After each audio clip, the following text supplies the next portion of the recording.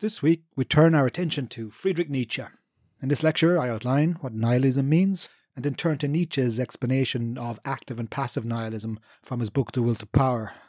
My overall claim is that understanding Nietzsche's account of nihilism is an essential prerequisite for understanding his more famous concepts, that is, slave morality, the repudiation of Christianity, Übermensch, Amor Fati, embodiment, the will to power, and becoming. Once we grasp what he means by nihilism, only then can we grasp the totality of his work, as well as its specific ontological and ethical commitments.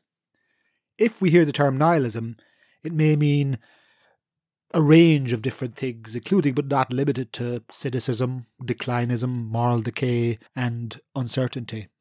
In philosophy, the term nihilism can refer to the different domains of philosophy. So, for example, ethical nihilism would be premised on the idea that there are no moral facts or moral claims, or that moral claims are equivalent to subjective perspectives. Ontological nihilism would assert that reality itself does not care one jot about us, and thus the nature of reality itself is in some way indifferent to human being. This would have an analogue in political thinking or political philosophy, where we might say all political theories of society are equally valid, or in colloquial terms, they're all the same. Epistemological nihilism would equate to propositions of relativism, where truth is neither possible nor desirable. Often in philosophy, nihilism has become synonymous with existential philosophers. You know, the absurd brigade, your Sartre, your Camus, your Kierkegaard, who argue that life has no meaning. All these philosophical versions of nihilism also have cultural cachet. In Nietzsche's own times, we could think of writers like Jacobi, Dostoevsky, and Turgenev. In our own time, we could think of countless films, musical movements, and dramatic writing, from punk music through to grunge, to hip-hop on to grime music. Or in cinema, we find countless examples from The Big Lebowski, to Fight Club, to The Sopranos, more recently Joker, amongst many others, all interrogating how one might find meaning in a meaningless world. Often, the term nihilism is thrown about like an accusation. It is something another person has, that is, those who at best indulge in cheap cynicism about the possibility of progressive change, or at worst in the fanatical barbarism and terrorism. But what is nihilism for Nietzsche?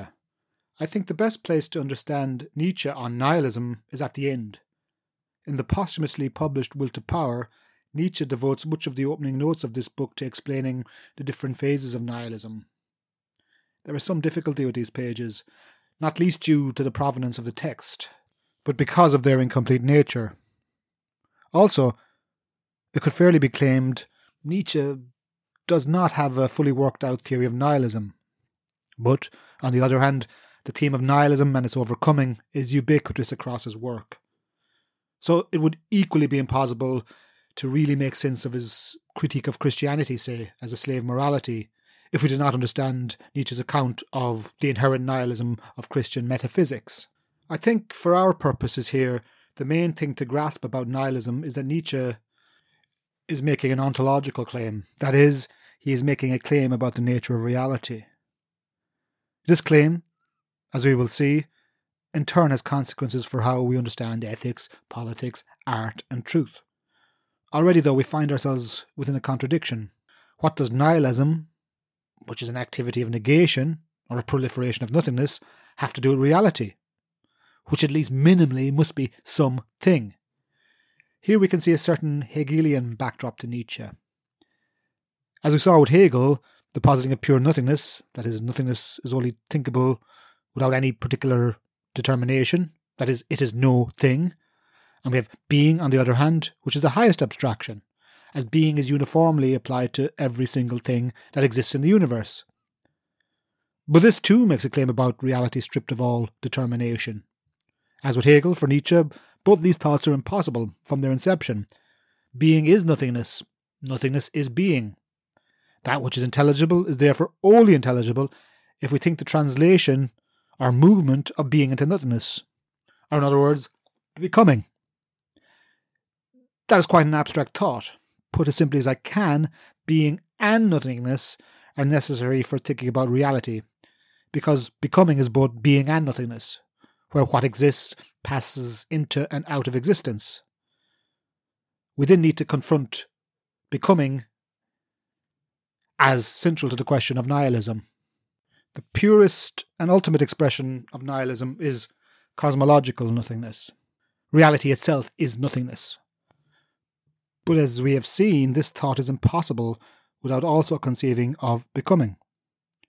With nihilism, we thus have a type of abstraction. We abstract an idea of nothingness and impose or project nothingness onto the reality of becoming. This is quite a difficult thought to get our heads around, and one that Nietzsche is at pains to express. We must not mix up the positing of nihilism as a view of reality as nothingness with the thought reality itself is a form of becoming. Okay, let me try again. Nihilism is an ontological claim about reality, masquerading as a claim about nothingness. In a very basic way, metaphysical nihilism claims reality is something, and that something is nothingness. This cannot be the case, as we saw with Hegel, as nothingness is always a thought of something, or a thought of both something and nothing, that is, becoming. To make things a bit more concrete, Nietzsche's problem with nihilism is that it treats becoming in an atemporal way. It treats becoming as if it were eternal, and in turn subordinates becoming to a secondary and derivative status. Now, why might the eternal be equivalent to nothingness? And this is an important thought for Nietzsche. It is because in the eternal, something coming to be, something existing, something coming to pass is itself impossible. Nothing happens in eternity. If something came to pass, it would imply a beginning. And if something has a start point, it would be precluded from the classification eternal. Equally, if something comes to an end, such a cessation also demarcates itself from the eternal. Here, we can begin to see why Nietzsche marks such a break from the tradition of Western metaphysics. To emphasize becoming over being is to draw a clear demarcation from the philosophical tradition going back to Plato's distinction between reality and appearance, or between eternal forms and ideas and the flux of appearance. Nietzsche is saying appearance is reality. However, we will need to work this thought out in much more detail over the coming lectures. For now, we can say Nietzsche is committed to articulating the idea reality is becoming. And if reality is becoming, then the God of metaphysics becomes the most nihilistic character in Christendom. Because if God is God, God must be an eternal being. And if God is eternal, therefore God is not temporal. And thus, the idea of God as eternal precludes any possibility of becoming. And this is the tricky thought. God is nothingness. In the famous section 125 of The Gay Science, the madman comes down to the marketplace and announces God is dead. The rhetorical force of this claim should be underlined here. We have a dramatic staging of the one and the many. The one, that is the madman, prophesies a truth to the crowd, the many. Additionally, the words he speaks correspond directly to the Hegelian notions that I have just mentioned. And I quote, "What were we doing when we unchained this earth from its sun? Whither is it moving now? Whither are we moving? Away from all suns. Are we not plunging continually, backward, sideward, forward in all directions? Is there still any up or down? Are we not straying as through an infinite nothing?" This dense and vertiginous passage speaks of utter disorientation. The last term, an infinite nothing, really needs to be heard. After the death of God, infinite nothingness is synonymous with God. From the perspectives of humans who have not quite come to grips with this thought, they are condemned to go through the motions of existence as if God was still there. But also, after the death of God, nothing remains the same. It is important to understand that Nietzsche's Death of God passage, to a degree, can be understood as a lamentation for what the passing of God wreaks on human existence. It is not a positive or negative claim about the existence or non-existence of God that we might hear or see when a believer, an agnostic and an atheist argue. Something radical has occurred which ruptures our self-understanding of what it means to be human. While there are countless historical reasons for the death of God, the Enlightenment, Newtonian theories of force, the passing of the divine right of kings, Galileo, the evolutionary decentering of the human as the centre of the universe, Nietzsche is more interested in the consequences of the death of God for our sense of self-understanding. And it is a radically different world we live in, one where we no longer have the solace of a sense of our proper place in the great chain of being. We can no longer have a sense that our mind and body are separable, which might offer us the possibility of immortal life. We no longer understand our community as the chosen one. Not an easy pill to swallow. Ultimately, the death of God is not really about God at all. At this point in history, we have lost a sense of who and what we are. The world has been turned upside down, and with the death of God we lose everything. But we don't go down without a fight. I don't really think we can equate Nietzsche with atheism in the contemporary sense. Contemporary atheism, as say, expounded by new atheists such as Richard Dawkins et al. These appeal to science, that is, science as the arbiter of belief. For Nietzsche, an authentic atheism would have to bring about atheism in a practical sense, after going through the passage of the death of God. Real atheism, true atheism, would have to be lived. If anything, Nietzsche is closer to Hegel's radical humanism. We should also be careful with the term lamentation. A lament suggests a nostalgia for a lost time or the mourning of a lost object. Make no mistake, God is dead. This happened, and God is not coming back. Nietzsche's philosophy, then, is about confronting this truth. The trouble with nihilism, though, is that we just really don't want it to be true, so we end up substituting innumerable God substitutes, or idols, for the absence at the core of our reality. We remain in hock to the religious ideal and the possibility of eternal life despite ourselves. The deeper point which Nietzsche is making about the death of God is about the nihilism that ensues in the aftermath of such an existential trauma. After the trauma, we continue to maintain our lives as if God existed, even despite, on some level, knowing that it cannot be realised. This leads to hugely pernicious effects on our psychic, cultural and political well-being, as we scramble for alternative idols to replace the existential vacuity at the core of our being.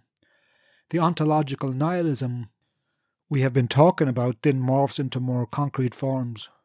And here we can see where Nietzsche conforms to a more conventional understanding of nihilism, where nihilism is evident in crisis of meaning, purpose and value, as precipitated by the death of God. Nihilism, as it becomes worked out in the psychological, ethical and cultural sphere, becomes manifest in forms of devotion. But devotion to what? Devotion to a static understanding of the human being. Put as basically as I can, what we do is ape the yearning for the eternal in the human world. This can manifest itself in any number of ways.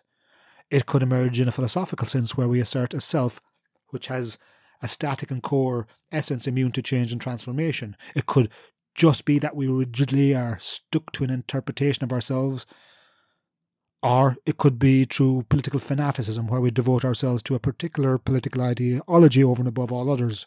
Or it could be just a partner we love who has moved on. The death of God has multiple deleterious consequences for humans' metaphysical well-being. Indeed, this is why Nietzsche very much considers himself as a physician of culture. He is diagnosing our philosophical, epistemological, ethical and political ailments. This is a crucial activity, since if we do not understand why we are ill, then we cannot hope to figure out how to transfigure our self-understanding to live healthier and more fulfilling lives. This is particularly so when Nietzsche discusses what he calls passive nihilism. Passive nihilism really describes a type of psychological resentment. When we are confronted with the thought that reality is not eternal, that there is no ground beneath our feet, it in turn engenders psychic meaninglessness. The worst iterations of which can be self-harm, misrecognition, self-denial, cynicism, and worst of all, cruelty. We can see here an echo of Plato's separation of reality and appearance. We separate ourselves from the world itself as it occurs. We are here as its subjects, and the world is over there as objects. The negative consequence of this is that we understand ourselves as passive recipients of the external world, and thus what nihilism does is turn us into creatures utterly focused on our own self-regarding conscience, or perhaps better, as creatures of pure consciousness. Something akin to Hegel's idea of the unhappy consciousness. Here the self does not understand itself as an ecstatic being, that is, as a being that is alive and living in the world over the course of a life, but quite the contrast, as a being slavishly devoted to their own introspection. As such, nihilism means we become selfish, cruel, introspective.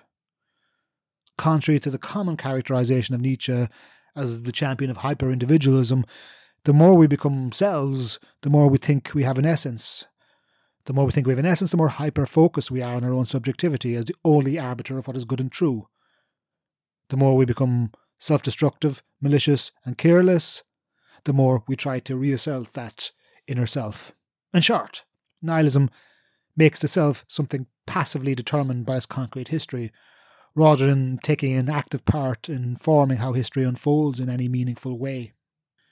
Active nihilism, on the other hand, is characterized by a constructive and creative response to the exhaustion of meaning.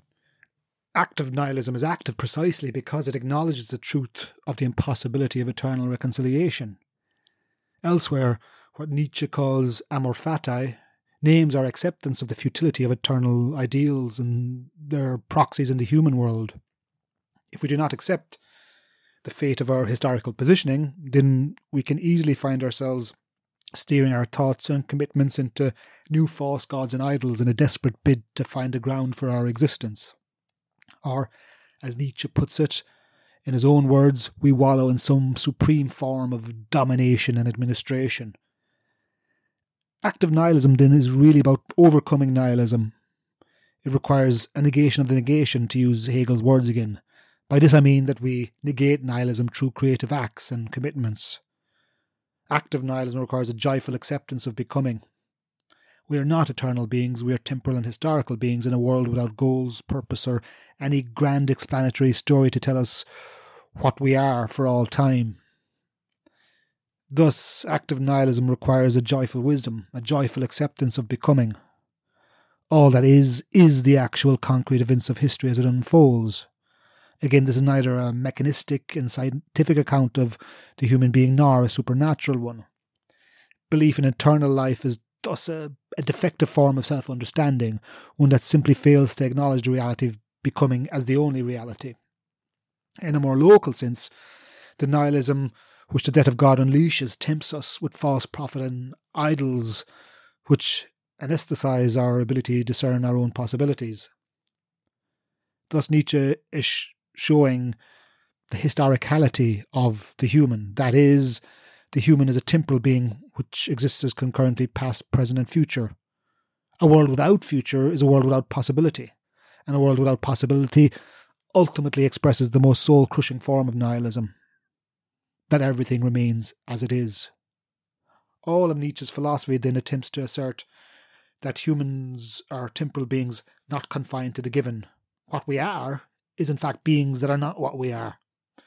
Clearly, the human is the being constituted as unfinished or incomplete in Nietzsche's eyes. What Nietzsche will come to call his transvaluation of all values requires reframing static thinking. As such, the transvaluation of the values is occasioned as a therapy for practices of self-denial, resentment, which occurs due to the loss of idols and ideals. What Nietzsche will come to call amor fati, eternal recurrence, the Übermensch, affirmation, embodiment, are Nietzsche's putative antidotes to the ways of self-narcotization. The ways of self-narcotization denotes the dispositions of passive nihilism. We should be careful about the term therapy, however. When Nietzsche says therapy, we should not just hear it in the usual sense, as in I go through a therapy which will make me better, or that I will be fixed.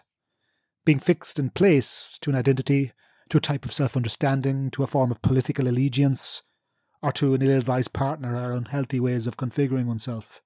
In contrast, Nietzsche wants us to understand humans as unfixed, perhaps inherently broken, but also beings who can overcome their inherent fragmentation by viewing themselves as beings which are not stuck in the present, in the now, and instead understand us as healthy, vital, and spiritually enriched.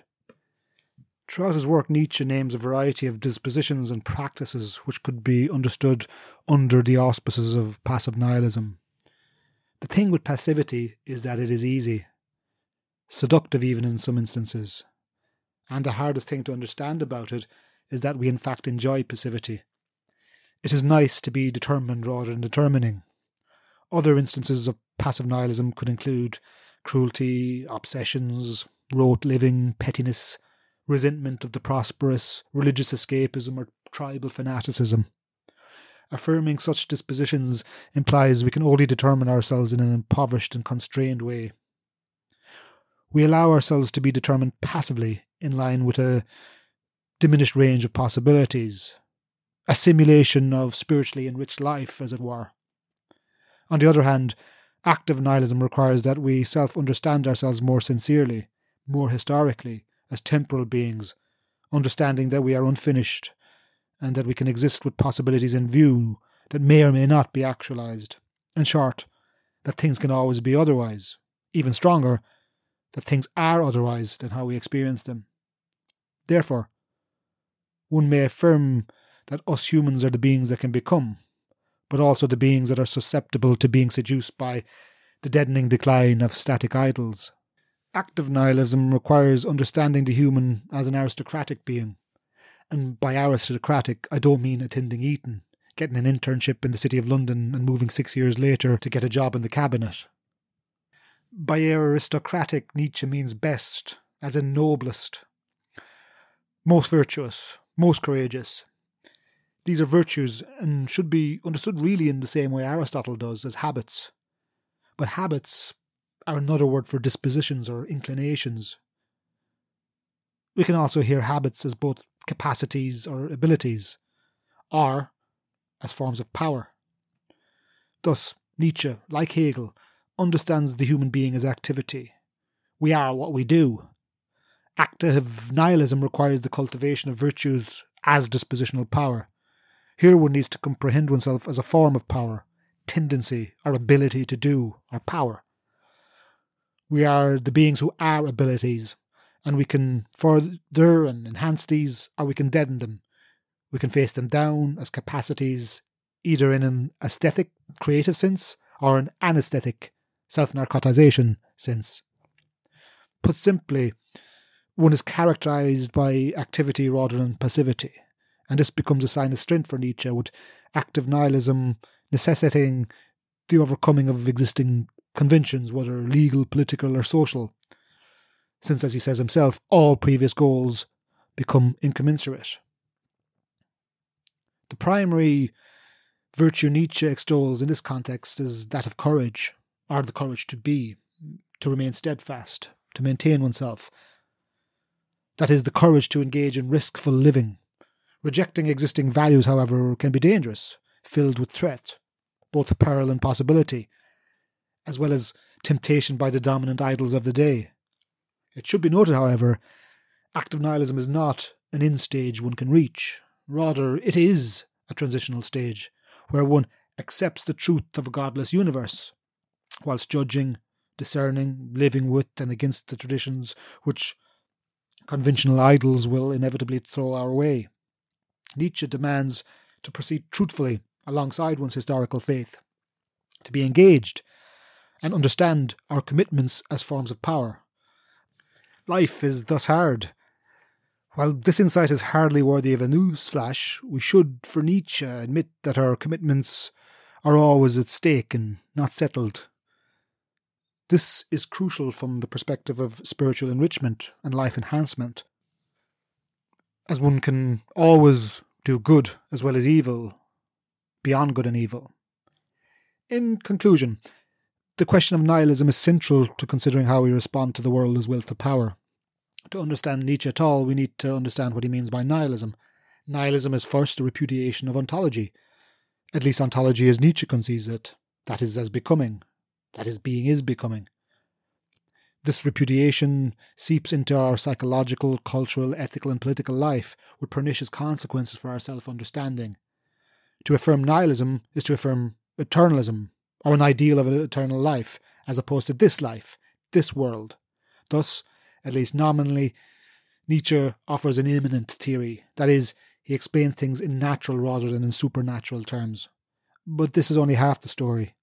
Nietzsche's immanence is also a type of transcendence. Life itself is not separable from, but neither is it reducible to nature. In contrast, life is continually overcoming itself, transcending itself, albeit not in a transcendent way. Thus, we can make the claim that Nietzsche offers a type of radical materialism, one necessary to philosophically challenge any separation of ontology, ethics, and epistemology. We will turn to this point in the next lecture in more detail, but what is crucial to understand is that Nietzsche tries to articulate the conditions of thinking. He is asking, in a way made possible by Kant, although not reducible to Kant, what does it mean to be alive? And what it means to be alive is to be a being that is constituted as power. We are only thinkable in a dispositional sense. Nietzsche, therefore, offers a radical materialism. Philosophical materialism rests on the proposition that reality is reducible to and composed by basic units of matter. For Nietzsche, such an atomic conception of matter overlooks the question of how life emerges from